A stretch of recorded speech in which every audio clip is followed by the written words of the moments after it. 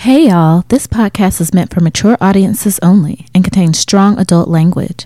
So if you are under 18, be out. We discuss our experiences, thoughts, and tips on ethical non-monogamy from the perspective of a Black married couple.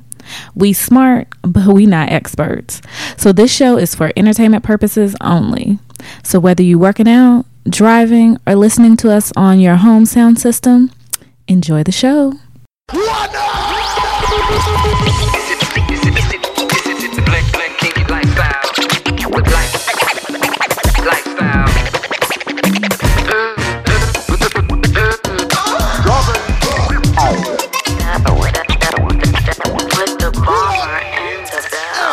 All right, here we are, everybody. Hello, welcome to the Black and Kinky Lifestyle Podcast. This is the Bomber.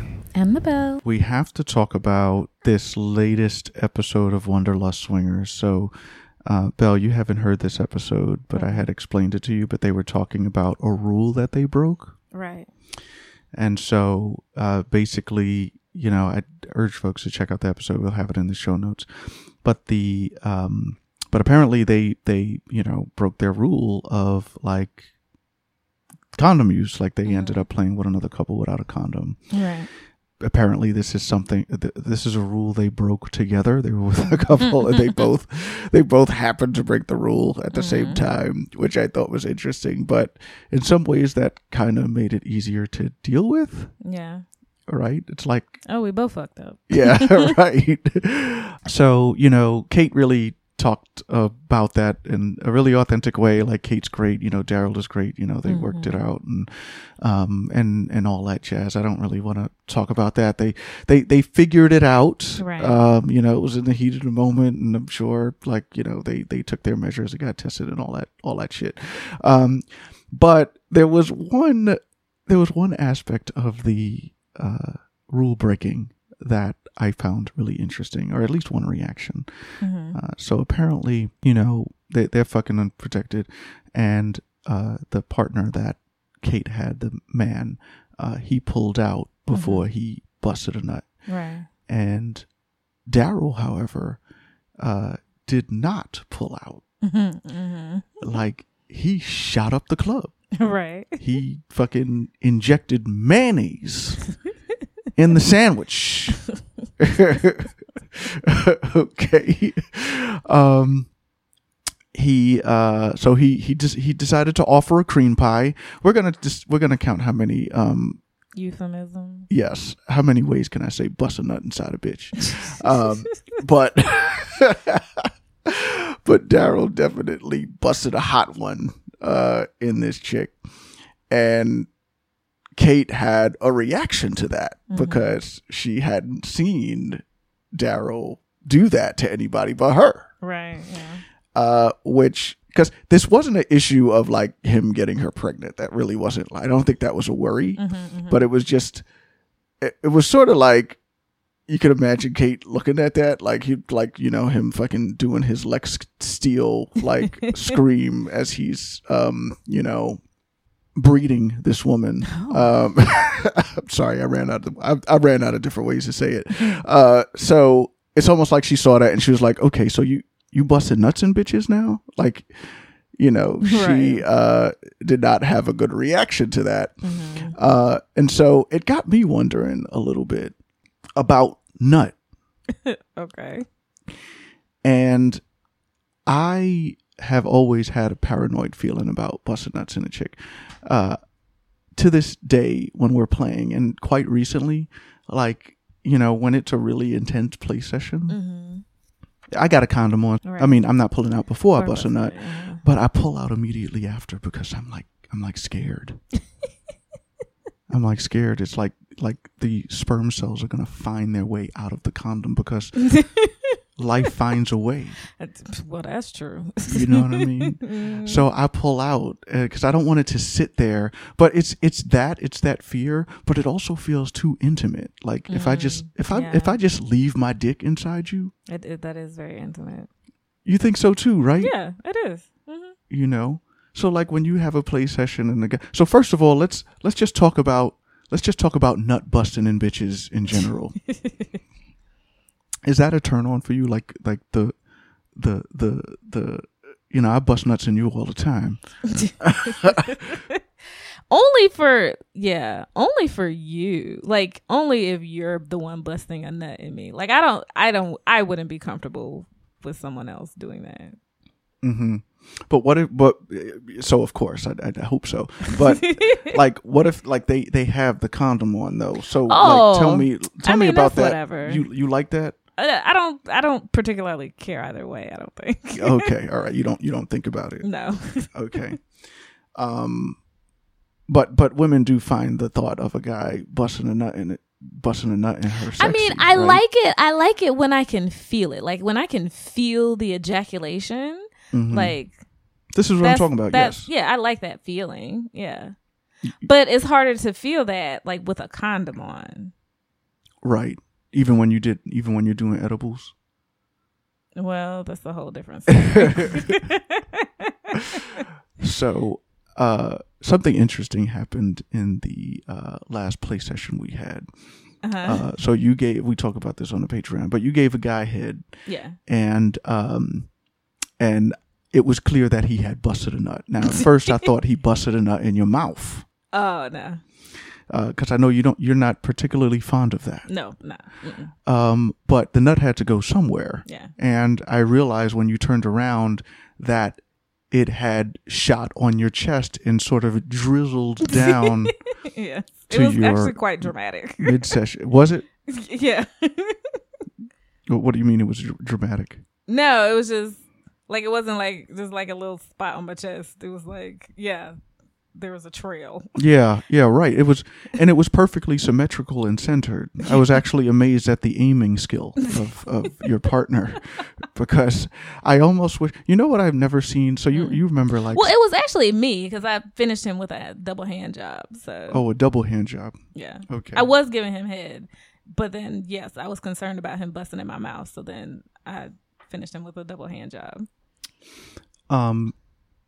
So when I saw you turn around and I saw the cum dribbling image, because it was like, for me, it was like one thick drip, right? And it was so white. I just remember the contrast between it and your skin. It was so white that I almost wish I could have took a picture of it, because what it reminded me of, you remember Sin City? Remember the movie Sin City? Mm-hmm. Like is it like a black and white movie? Yeah. But it's like high contrast, so the blacks are like super blacks and the whites are like super white. Yeah.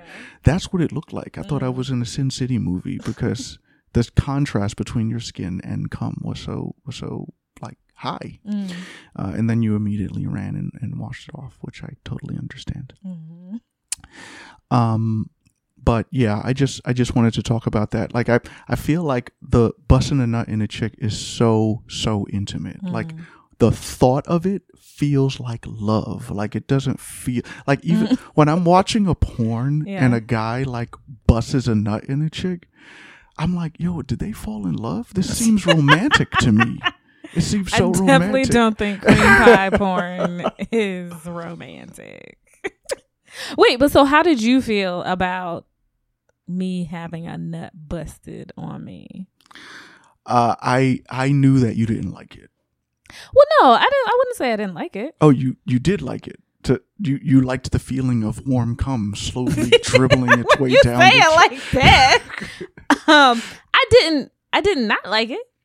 Okay. Well, I preferred it than being in my mouth. Oh, okay. All right. Well, so you like having nuts busted on your skin. Well, I mean, it's not like, oh face. Yeah, give me all the nuts. Legs, donut. Like, it's not like that. But I felt accomplished. It's evidence of my accomplishment. Oh, okay. So having semen on your body is a validating experience. Yes, for you. It is. Absolutely. Okay, I got it. As long as you're the one who made it happen. Yes. As long as you are the producer. Well, not the producer of the ejaculate, catalyst. But the facilitator of the ejaculate. Yeah, the facilitator of the ejaculate, yeah. Yes. Okay, that's awesome. All right. Okay, that's enough cum talk. Let's get to the show. You are listening to the Black and Kinky Lifestyle Podcast. Hey, to all you sexy listeners out there. I know y'all just loving this episode, but if you have been tuning in monthly to hear Bomber and Belle, you have to check them out on Patreon. Every week they upload more steamy details of their play sessions, hilarious stories, and erotic private photos. Go to www.patreon.com/blackandkinky and donate at least $2 a month to get exclusive access. Hope to see you there. Bye, sexies. All right, what's up, y'all? Black History Month is upon us once again. As you know, the Black and Kinky lifestyle exists because we believe in spreading the message of sex positivity and ethical non-monogamy to our people, for better or for worse. Now, for 2021, we did an IG series to celebrate Black voices in the lifestyle, and this year we're going to have you hear directly from some content creators that you may or may not have heard of. Now, we wish we could interview all the Black content creators out there, but we only had time for a few. We will do better next year. Now, today, we're going to be talking to Jhen from Monogamish Pod. Now, born in Kingstown, Jamaica, Jhen is a pansexual and polyamorous Black woman who hosts the Monogamish Pod, a podcast exploring non-monogamy and polyamory through a Black Caribbean lens using pop culture and interviews. Engaged in polyamorous practices for the last 10 years, Jhen is sharing stories and creating deeper understanding of the different facets of non-monogamy and polyamory that BIPOC experience. So check out this interview. We hope you enjoy. I'll check back in afterwards. Peace out. All right. And now we have the lovely Jhen from Monogamish Pod on the show. Say hello, girl. Hello. How are y'all doing today? Were you trying to mimic my voice just now? Is that I couldn't resist. I had to put my little, I just had to let the people know that I'm happy to be here with you. I when I hear my voice, that is not what I hear when I'm editing my recordings. Although I do speed up the playback speed, so maybe I do sound like that. I don't know. Is that not what we're all doing when we're editing our recordings? I thought that was like standard. Like I only listen to it at normal speed if I'm trying to correct something and I'm not sure where it is. Right. Yo, can I ask you a question? Like when you listen to podcasts, do you listen to those in normal speed too? Some of them I do and some I don't. And that's usually because if it's like a music podcast, I want to hear everything in real time. Of course. But if it's a podcast of like people talking and stuff, I'm like, oh yeah, like at 1.5 speed is fine. I've listened to audiobooks at 1.5 speed, depending on who's narrating. That's also a tricky thing because some people are able to measure their words and others are just kind of gobbledygooking all over the place like myself. So no, not at all. No, your podcast is straight. Although I do listen to yours in 1.5 speed, and I listen to just about every other podcast in 1.5 speed, but it's always interesting when I run into a podcaster and they're talking in real time, and I'm like, why are you talking so slow? Because yes. I'm so I hate that. I'm so used to hearing you like really get to it. So anyway, speaking of which, if you could just tell our listeners a little bit about your podcast and why it's a thing.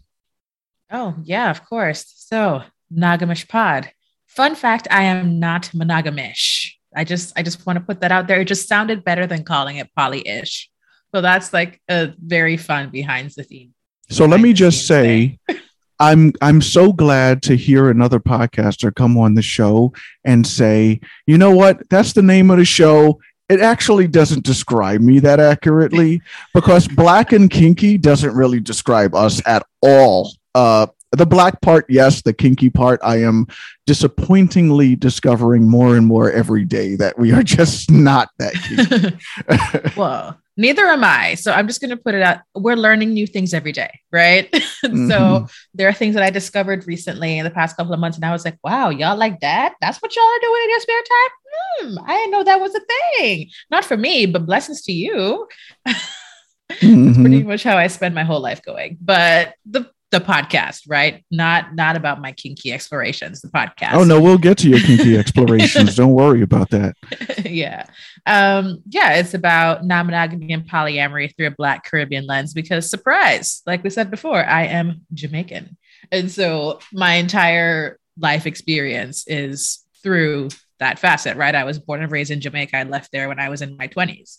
So I talk about non-monogamy and polyamory in that way. I've had the lovely Bomber and Bella on my podcast. And I think it's important this podcast exists because there are not enough Black focused podcasts. And I will say it that way because even there are a lot of podcasts who, there's a Black host or two, but it still ends up veering kind of white.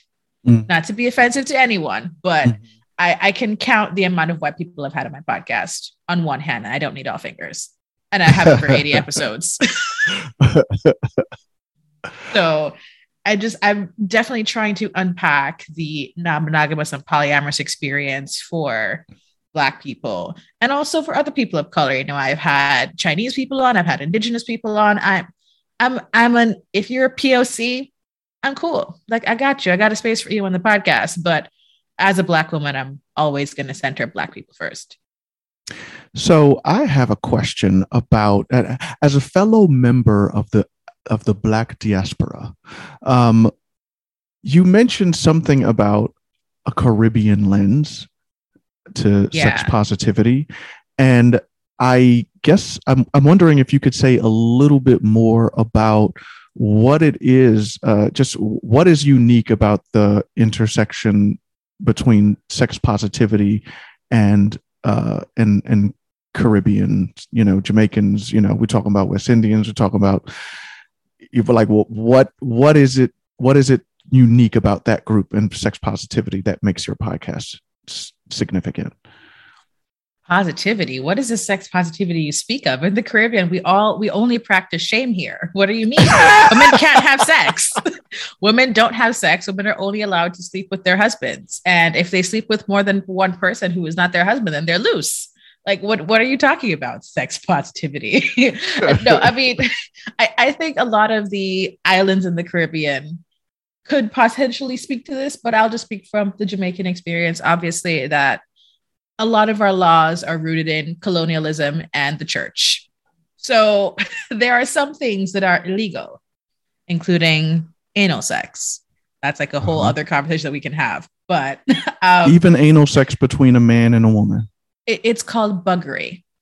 If you're buggery? It's a buggery law. That's what it is. So if you're putting your member into a hole that is not the vagina, but is the anus, that is against the law. If you get caught. But also, like, who's going to barge into your home to be like, I knew you were fucking him in the ass.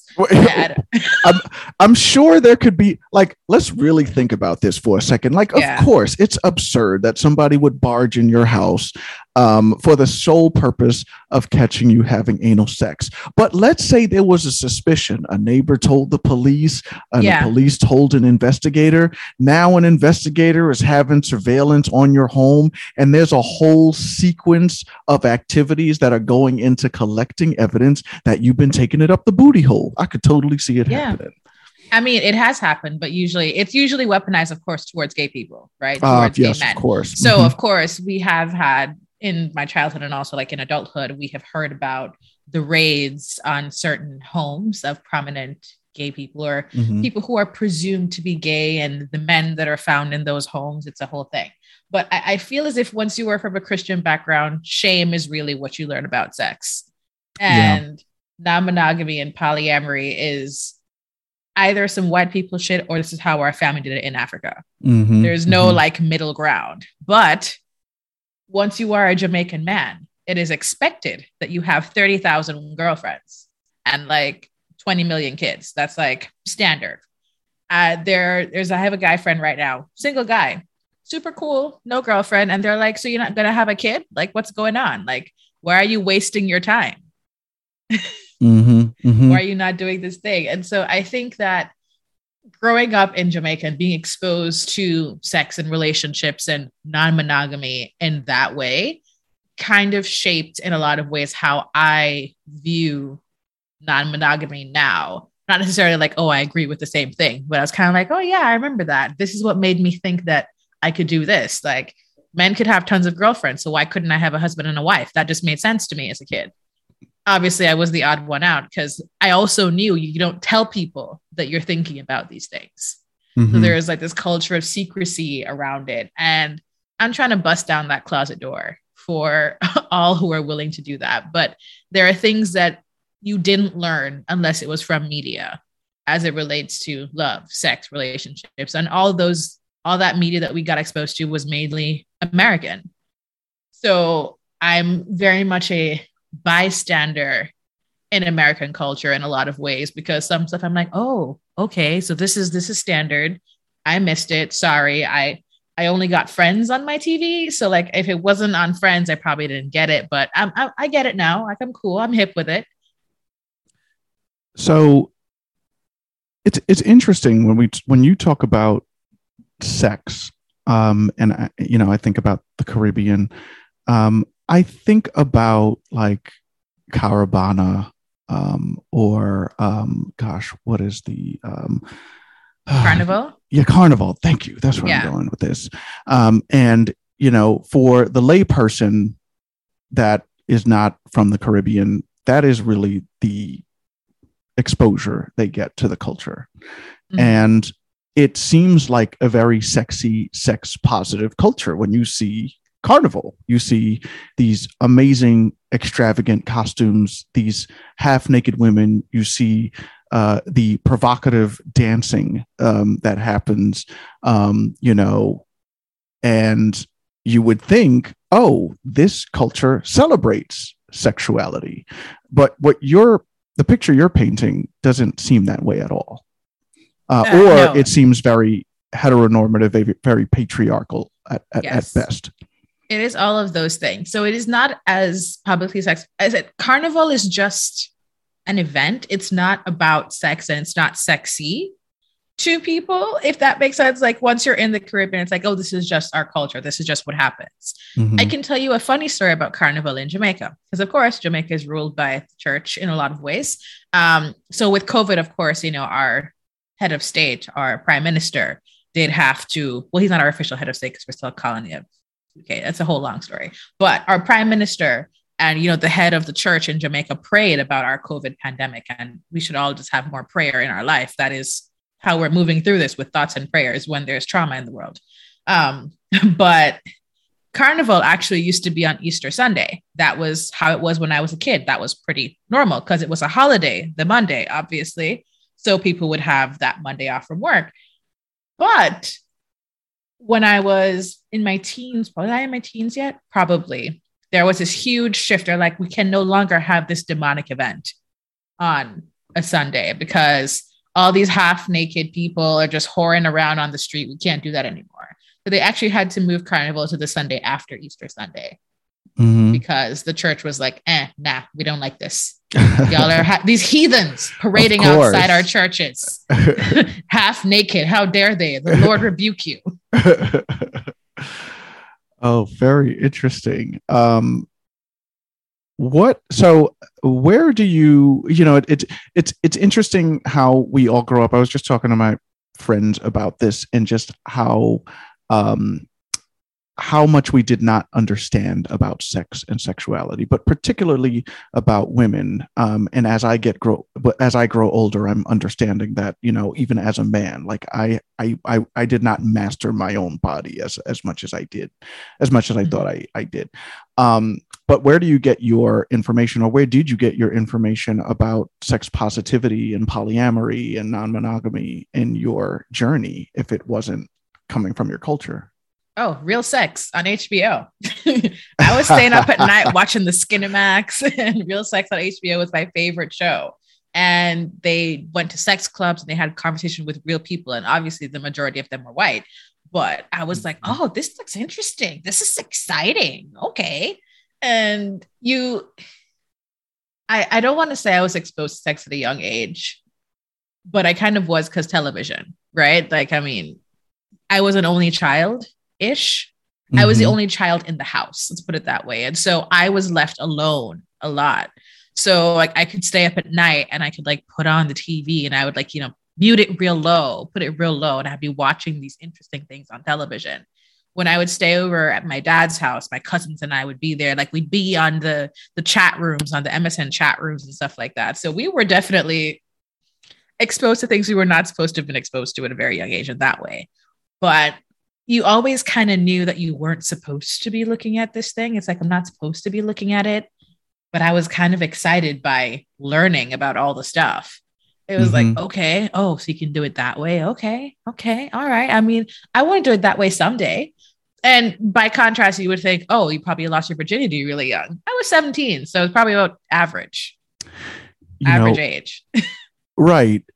I remember watching Sex and the City when I was young, and it was pretty naughty, or like one of these things that I had to hide, and I had to wait till Dad was asleep to catch it. But I remember the anticipation I used to experience before. I said Sex and the City. I meant real sex. That's what we're talking about here, right?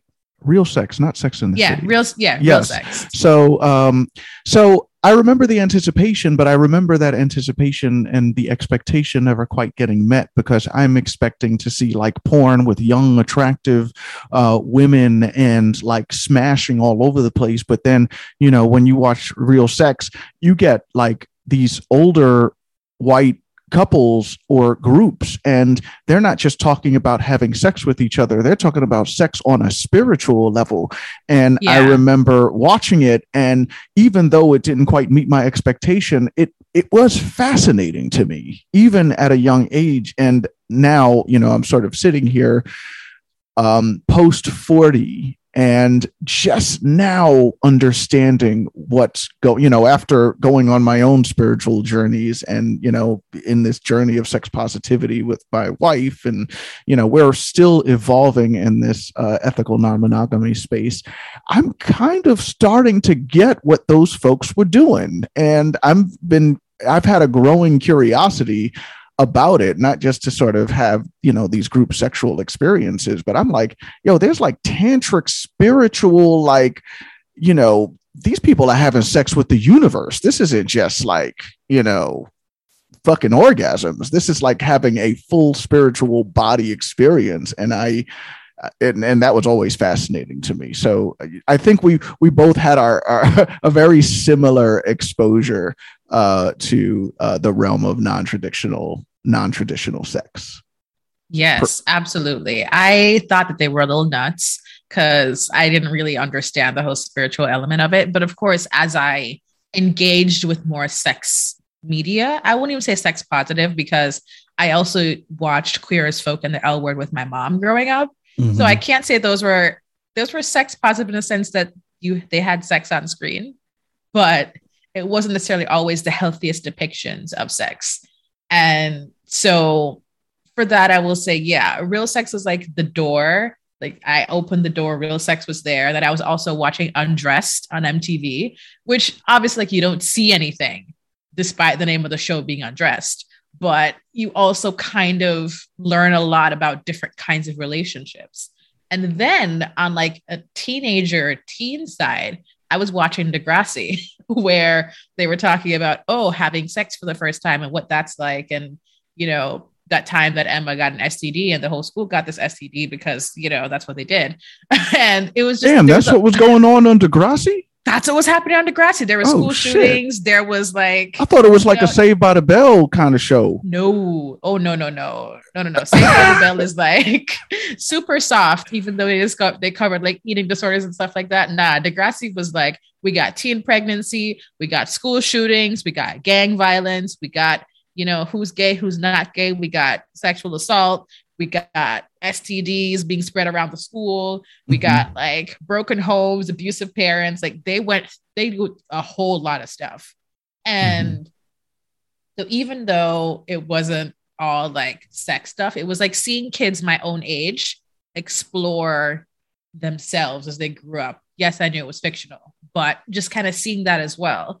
And then my mom read a lot of romance novels. So you had the romance novels where they kissed at the end. And that was, super romantic. The ones where they had sex at the end, or it faded to black and it was implied they had sex at the end, and that was romantic. Or the ones where they were having sex in the beginning of the book. So I was just exposed, and it was never weird. My mom always told me from a young age that guys will say and do anything to get in your pants. You may not understand what that means, but this is the truth of your life. You have to remember this always. Still true. She had never lied. She had never told me a lie about that. Mm-hmm.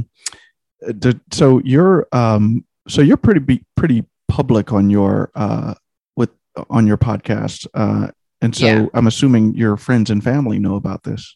Oh yeah, my dad probably has figured it out by now that I'm polyamorous, but he knows that I am bisexual. I did the obvious thing and came out to him because I don't know if you know this, but dads are weird. Like relating to your father in particular about some things, especially as a daughter, is kind of odd because we both live in this state where if it's not happening in front of his face, it's not happening. So like if he doesn't see you with somebody, you've never had a boyfriend. If they don't catch you or talking about sex or something like that, you've never had sex. So as far as my father could be concerned, I'm a virgin and I've only had one boyfriend. But when you came out to your dad, I mean, what was his reaction? Okay. Literally, that was it. I thought you were thinking about my question. Oh, no, that was his response. Okay. Oh, so and a lot of nodding because I'm trying to tell him like, oh yeah, like I'm bisexual because that's a term he understands, right? Like, I'm bisexual, whatever. And contextually, my father is, he's a Gen X guy. So homophobia was, pretty rampant in Jamaica when he was growing up, and even a bit now, in a smaller scale, in a different way. I could say we still have issues with homosexuality being accepted in Jamaica. And so my dad used to always make lots of little homophobic jokes, and it was never a thing that bothered me because I knew who he was culturally. Like that's just, it is what it is. But I will tell you that when I told him I was bisexual, and so I dated both, guys and girls, he stopped making those jokes to my face.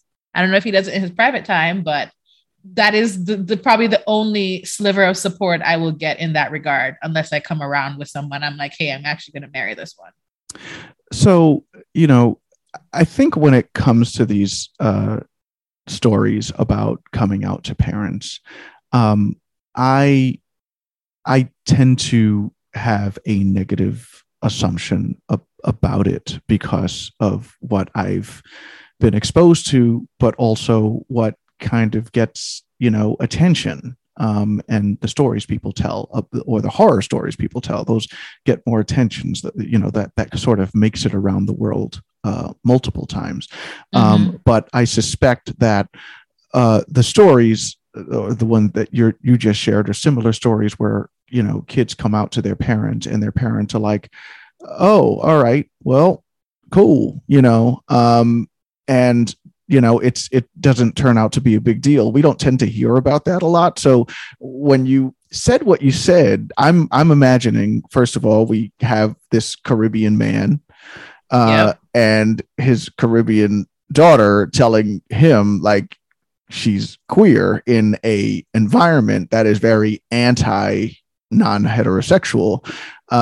And I'm just kind of surprised of the outcome of this story of you and your dad. I think that's kind of cool and fascinating, and just kind of subverts expectations a bit. Oh, no, it's true. I was very surprised as well. So I deliberately planned this thing. I can tell you the whole story. I planned how I was going to tell him down to the T. I talked about it in therapy a lot, and my therapist was just like, but you don't know what he's going to say. And I'm like, but he could hate me. And she's like, but you don't know that. Like, girl, like, chill. We haven't gotten to that point yet. And so my mom and my little sister came from Jamaica to visit. My dad lives in Florida with his wife and kids. Context. My mom, when I lived in Florida, my mom came from Jamaica to visit me. She was staying with me. And so I planned it so that he would come to the house while my mom was there, and she could be there at the table while I told him. So I think my dad thought I was kind of telling both of them, but then he realized pretty quickly, like, oh, your mother already knows this. Okay, so you're really having this conversation. Mom always knows. She just knows. Yeah, that, and my mom has met one of my girlfriends before who was her age. So very, very, very fun times. But and so he was kind of like, okay. Wait, I'm sorry, you can't just skip by that one. So you said you had a girlfriend that was your mom's age. She wasn't like exactly my mom's age, but she's closer to my mom's age than she was to my age. So you like them older? Were you were dating? Would she be considered a cougar then? Is that a thing? Perhaps. I guess I would have been in my late teens and she would have been in her early 30s. So. You late teens, early, yeah, man. That's that's far out there. And then the worst part was that she worked with my mom, which I didn't. So what? This is that's the story. not how I met her. That's not how I met her. Super important. Yeah, it was bring my daughter to work day, and you got picked up. No. What does your mom do for a living? No, don't answer that question. That's too personal. But my mom worked for a company, and my ex-girlfriend also worked for the same company, but in a different department. My mom was like more exec level, and she was just, my girlfriend was also like an actress. So that's not, again, once you are gay or queer or out or like mostly out is very vague in how we talk about queerness, but once you are open to being around other once queer you're no people. longer hiding, or once you're no longer okay, I got, because I like understand you have to come out multiple times. I mean, it's not just a static thing. Exactly. So once you engage with other queer people in Jamaica, it spans age ranges, right? So you kind of all know each other, even if you may not be like in the exact same age group. I see. I was friends with someone that she had done a show with, and that person was, in mid-20s. So obviously, at 19, mid-20s makes sense to have a friend that age, and he was gay. It wasn't like he was trying to fuck me or anything. So we were cool. And, I had other people in this weird age range that I was in, from 19, probably about like 45, 50, that we all hung out together because the queer spaces were so small. Right. Like we'd all go to the same events. If it's a queer event, like we'd all go to the same events. So there was no like real division between like your mom's age at my age kind of queer people and my age queer people. So that's how I met her. And we, hit it off conversation wise. Like, you would think, you're 19, you had nothing to talk to a 30-something-year-old about. It was like, well, I wasn't talking about my college courses. Like, we were talking about other things. And like, I had lots of thoughts and I've read lots of books. And so like, we talked about those things that we had in common. So we were kind of, going out. And then at this point, my mom knows that I am into women. And I went to an event with my mother, not a work event, a social event. Because that's, my mom and I do go party together. That's totally fine. And my girlfriend was there. So I was like, hey, mom, I'm going to say hi, but like, I'm not going to spend time with her, obviously, because like, I'm here with you. So brought my mom over there. And I was like, yeah, I introduced them. And my mom is like, oh, hi. Let's call her Tasha. Hi, Tasha. And Tasha's like, oh, hi, Maxine. That's not my mom's real name, but we'll call her Maxine. I like Maxine. Right? And then my mom makes a joke about something at work.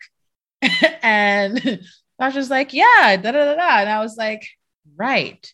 Technically, they work for the same company. Word. And, my mom wanders away to go to the bar to get us drinks. And I probably talked to my girlfriend maybe like 5 minutes total. And so like in the car on the way home that night, my mom was like, when you first told me you were into women, I thought this was some phase. I thought it was some like, your dad hurt you and like emotionally, like your father is being himself in this, very straight-laced, stoic Jamaican man. with like lots of ideals. I thought that you liked girls because of that relationship. She's like, but I saw you guys together tonight and you guys didn't even touch. Like there was no kissing, nothing past like a church hug. And I could feel the chemistry. So I guess you kind of are into women, huh? Yep. I could totally. That's awesome. I'm glad you shared that story. And there's something I wanted to go back to, and it was the idea, or I hope I heard this right, that in Jamaica there was a small queer space, and I got the feeling that was a space of safety for a lot of folks who were queer. Yeah. And it seemed to me that coming out in some ways provided some benefit in terms of allowing that network to find you, and or allowing you to engage that network, and that there may be people out there that haven't come out yet that really do need that support. Although I should, acknowledge that there's still clearly some risk of coming out. But it seems like for you, coming out allowed you to engage this group and find your girlfriend at the time. Yeah. I went to an all girls high school, so I really never had an issue finding girlfriends. Mm-hmm. But, it was definitely welcome for me at the university level, because as you move through the different stages, I realized I liked girls when it would have been like first grade. Right. And so, now going into like college level, and going through that and realizing there's tons of other queer people out there. It's not just like me and my 5 friends. There's a lot more of us out there.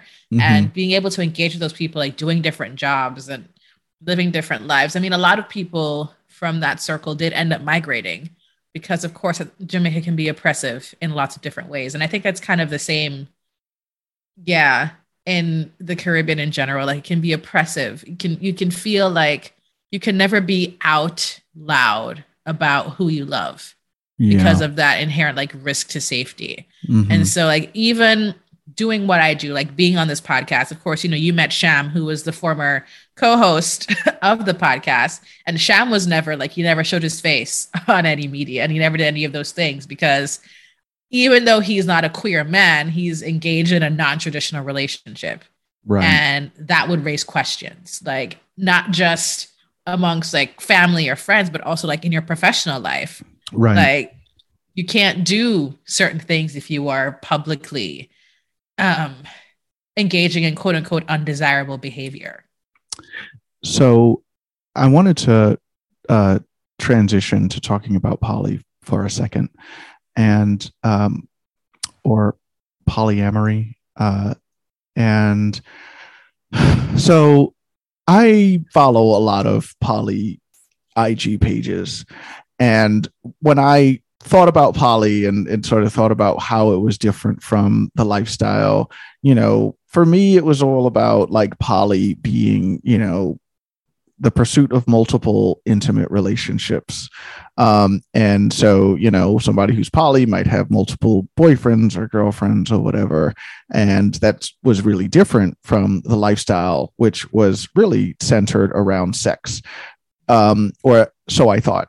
Now, the longer I've been in the lifestyle and the more I've been learning about poly, I am seeing a very thin boundary between the two, and a very sort of a more fluid way of thinking about ethical non-monogamy in general. So just one example, or a couple of examples here, just to make this a little bit more concrete.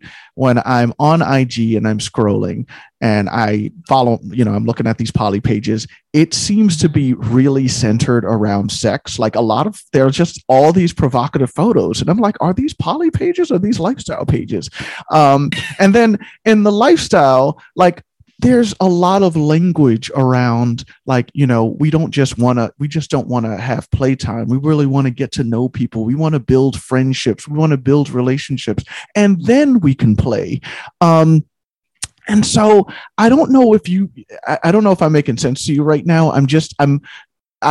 I'm feeling a little bit confused these days about the difference between polyamory and lifestyling, because polyamorous folks, they're doing a lot of shit that's real similar to swingers, and swingers are doing some shit that's real similar to poly. So maybe you can make sense out of this for me.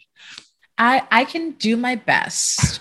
What I will say is that there is a thin line as it relates to some types of non-monogamy that people practice, and then polyamory in general, right? I mean, you've seen the Monogamish Pod page. There's barely anything on there. It's all podcast related.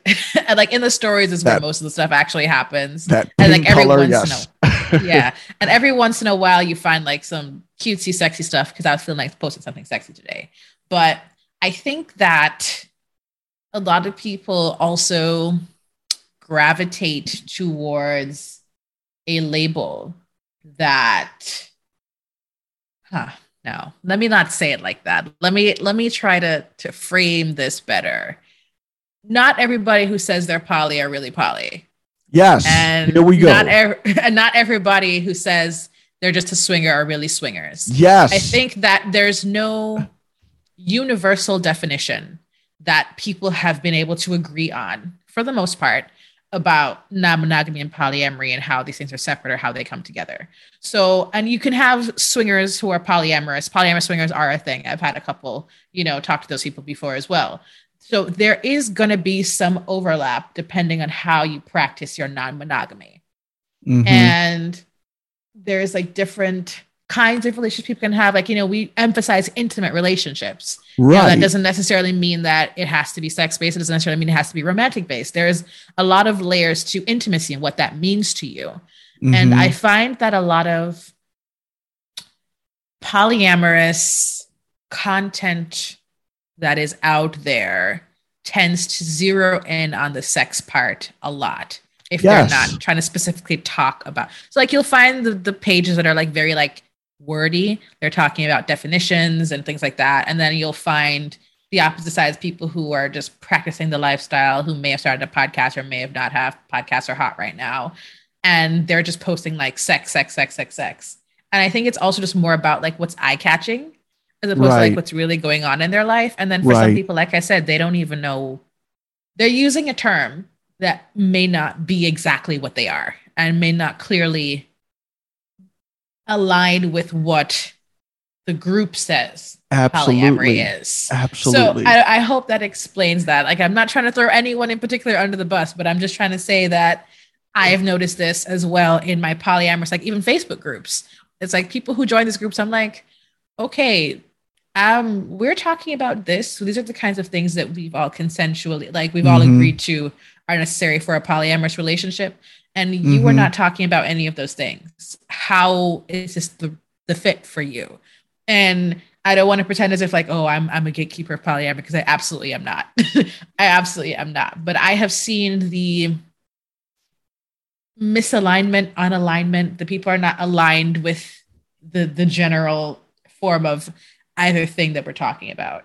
So like, I would not consider myself a swinger, but it doesn't mean that I would not be open to going to a sex party. You know what I mean? Right. Like, that's the kind of thing that's the kind of nuance that really is so interesting to me, because you go on a website like Swing, SLS or even Cassidy, that is specifically made for swingers. I'm going to say two things. One is that, some of these profiles will make it very clear. We're looking for a third, but not just a third partner. Like, we're looking for a girlfriend, right? A girlfriend on a swinger site. We're not just looking for a party. We're looking for another person to join our relationship, which you can imagine is still kind of weird. Like, it's like going on a dating site and say, listen, I'm looking for a wife. It's weird. Like, it can be a little odd. Slow down a little bit. So there's that.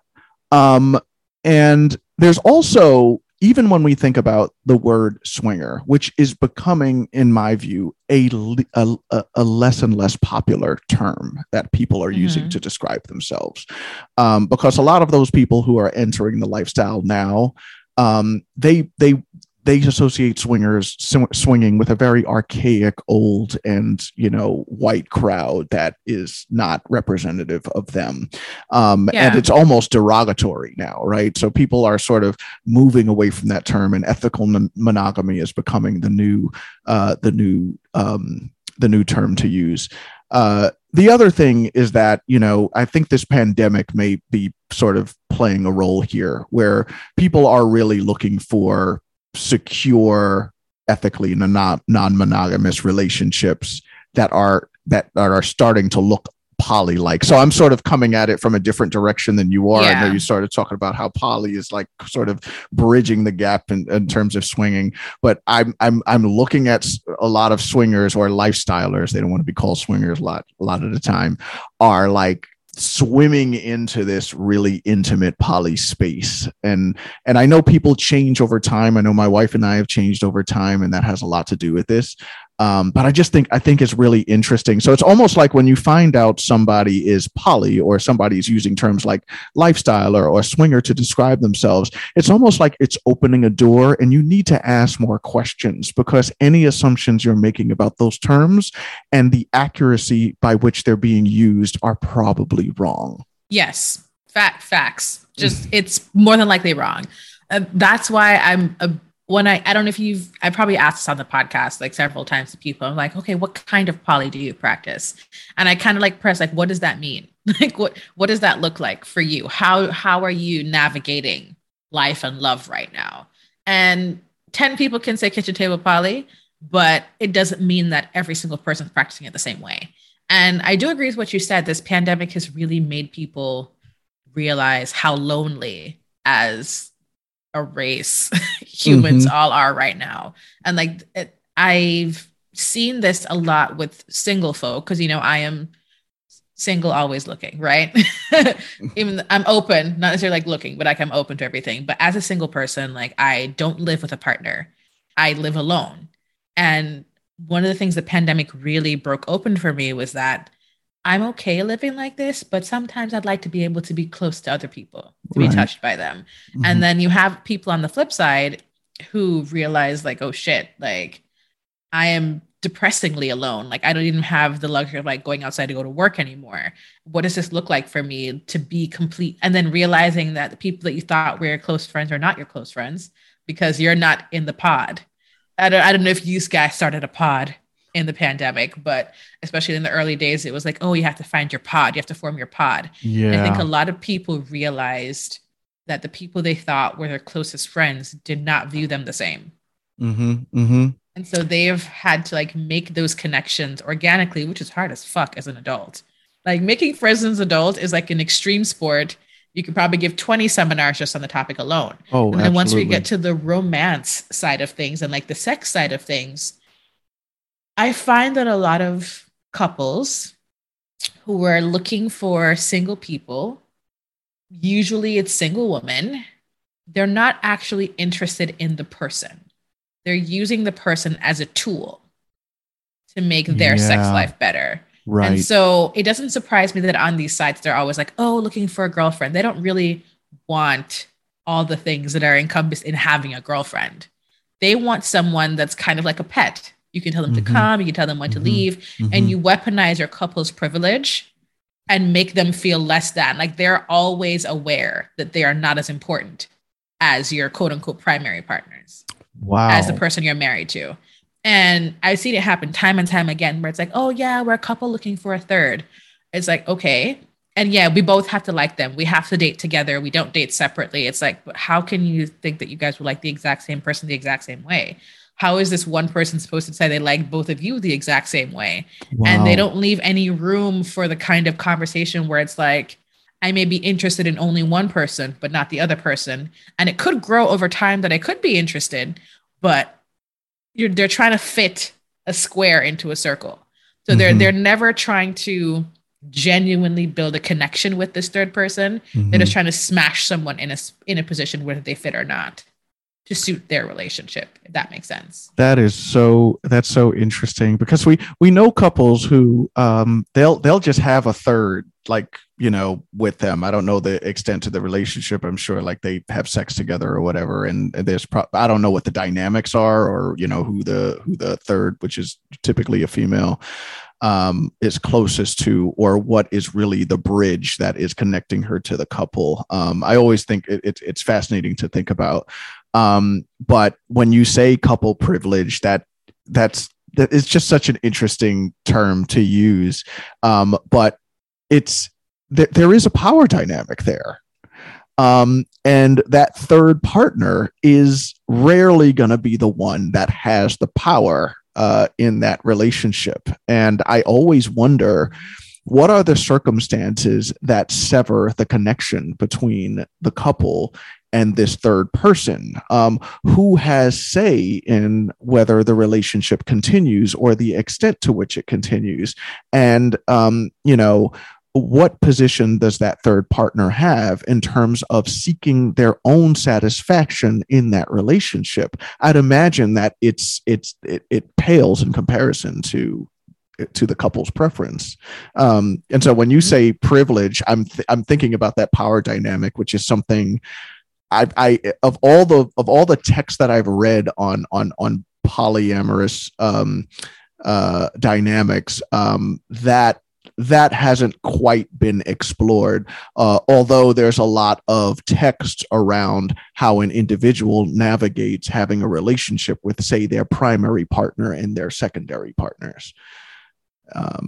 Yeah, I think that we need to talk more about how to shy away from the de facto couple.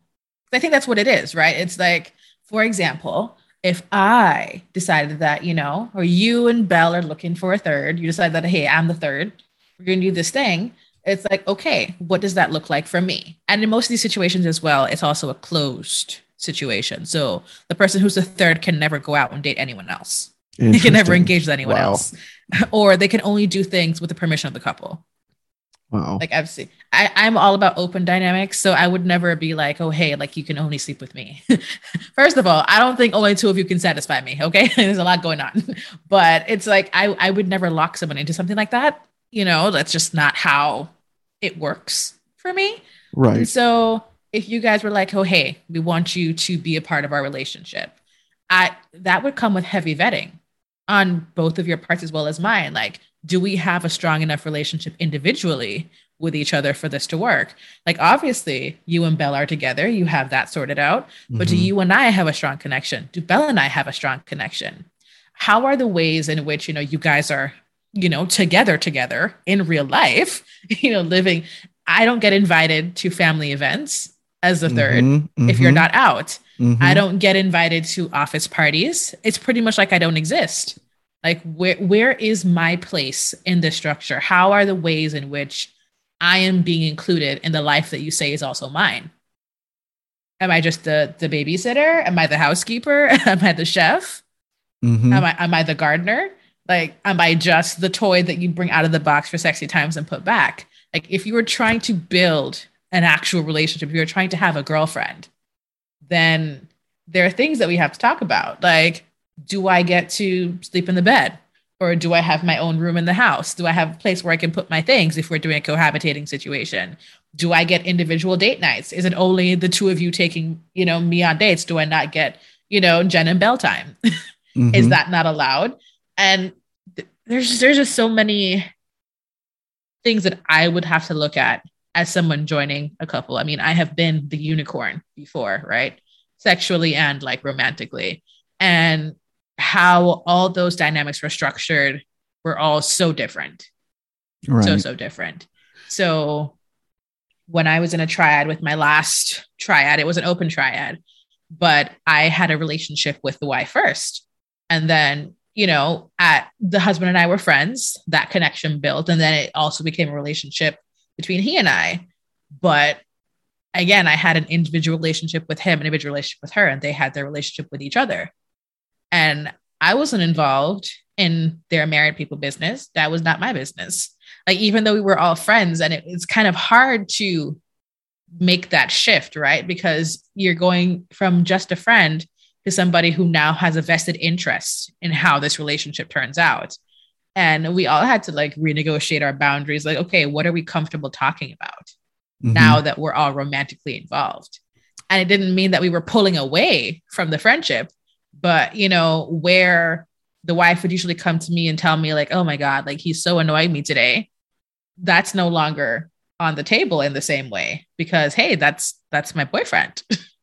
Right. And I don't need your relationship to color how I view you romantically, because I'm that person. Like I'm that friend where if your partner screws you over, I will never forget it.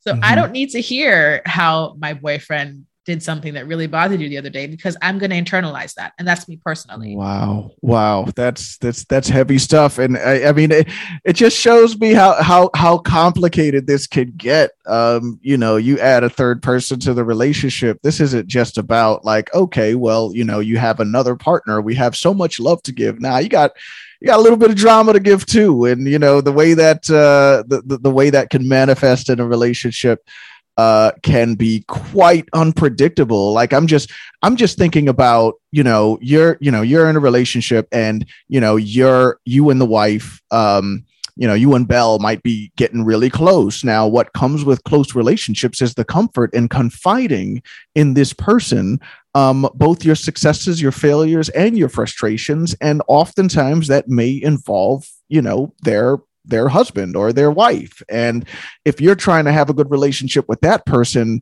I could totally see this. I mean, it happens in my family all the time. People will vent to me about other family members, and I have to remind myself that I'm only getting, one side of the story.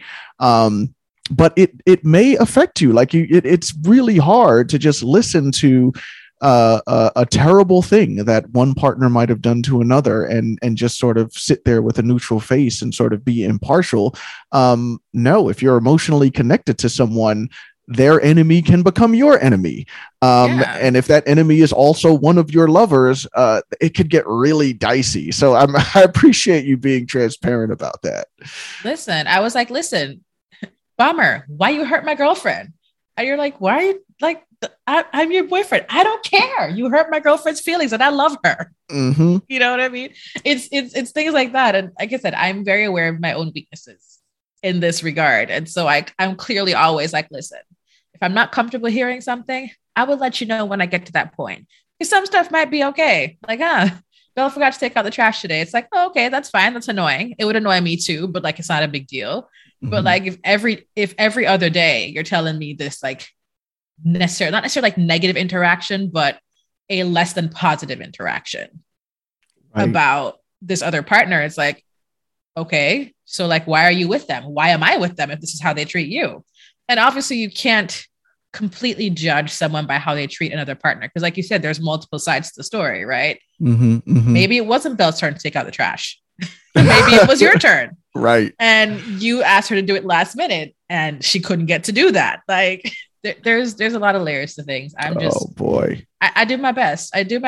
But I also know I don't thrive in triad situations unless it's all just like, sex, and that we don't all necessarily have. And sex can look a lot of different ways, right? So it doesn't necessarily mean like penetration.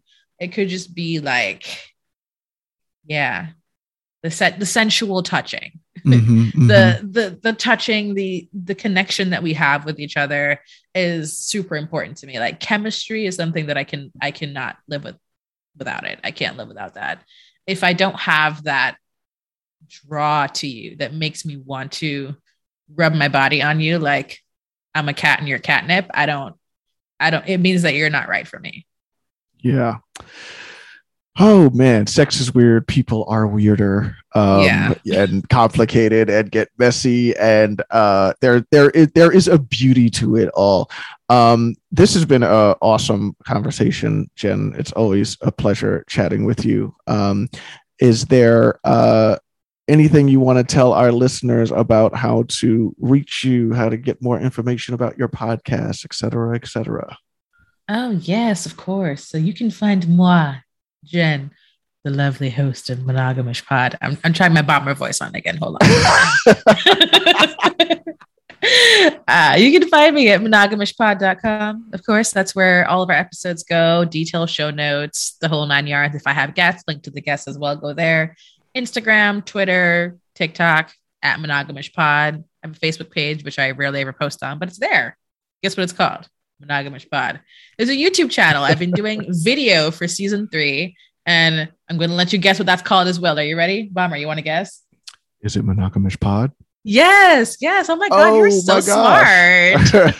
Like Monogamish Pod. So season 3, all the episodes that have video components are up on there. Some of them don't have video, and that's usually on purpose. I'll be eventually uploading the audio to there as well. And of course, we have a Patreon, patreon.com/monogamishpod. It is a little spicy though, a little spicy. So it's 18 plus. There are some interesting things on there, I will say. So if that's what you're into, then you can definitely head on over to the Patreon to see that stuff. And if you're a patron, you also get access to the close friends list on Instagram, which involves more stuff. But within the rules, because we don't want to get flagged. Right. No, I urge people to check you out. Jhen is beautiful, and she has the most amazing smile and a pair of really sexy dimples. It's only like one dimple. It's not like a whole dimple. But my glasses are banging though. My glasses banging.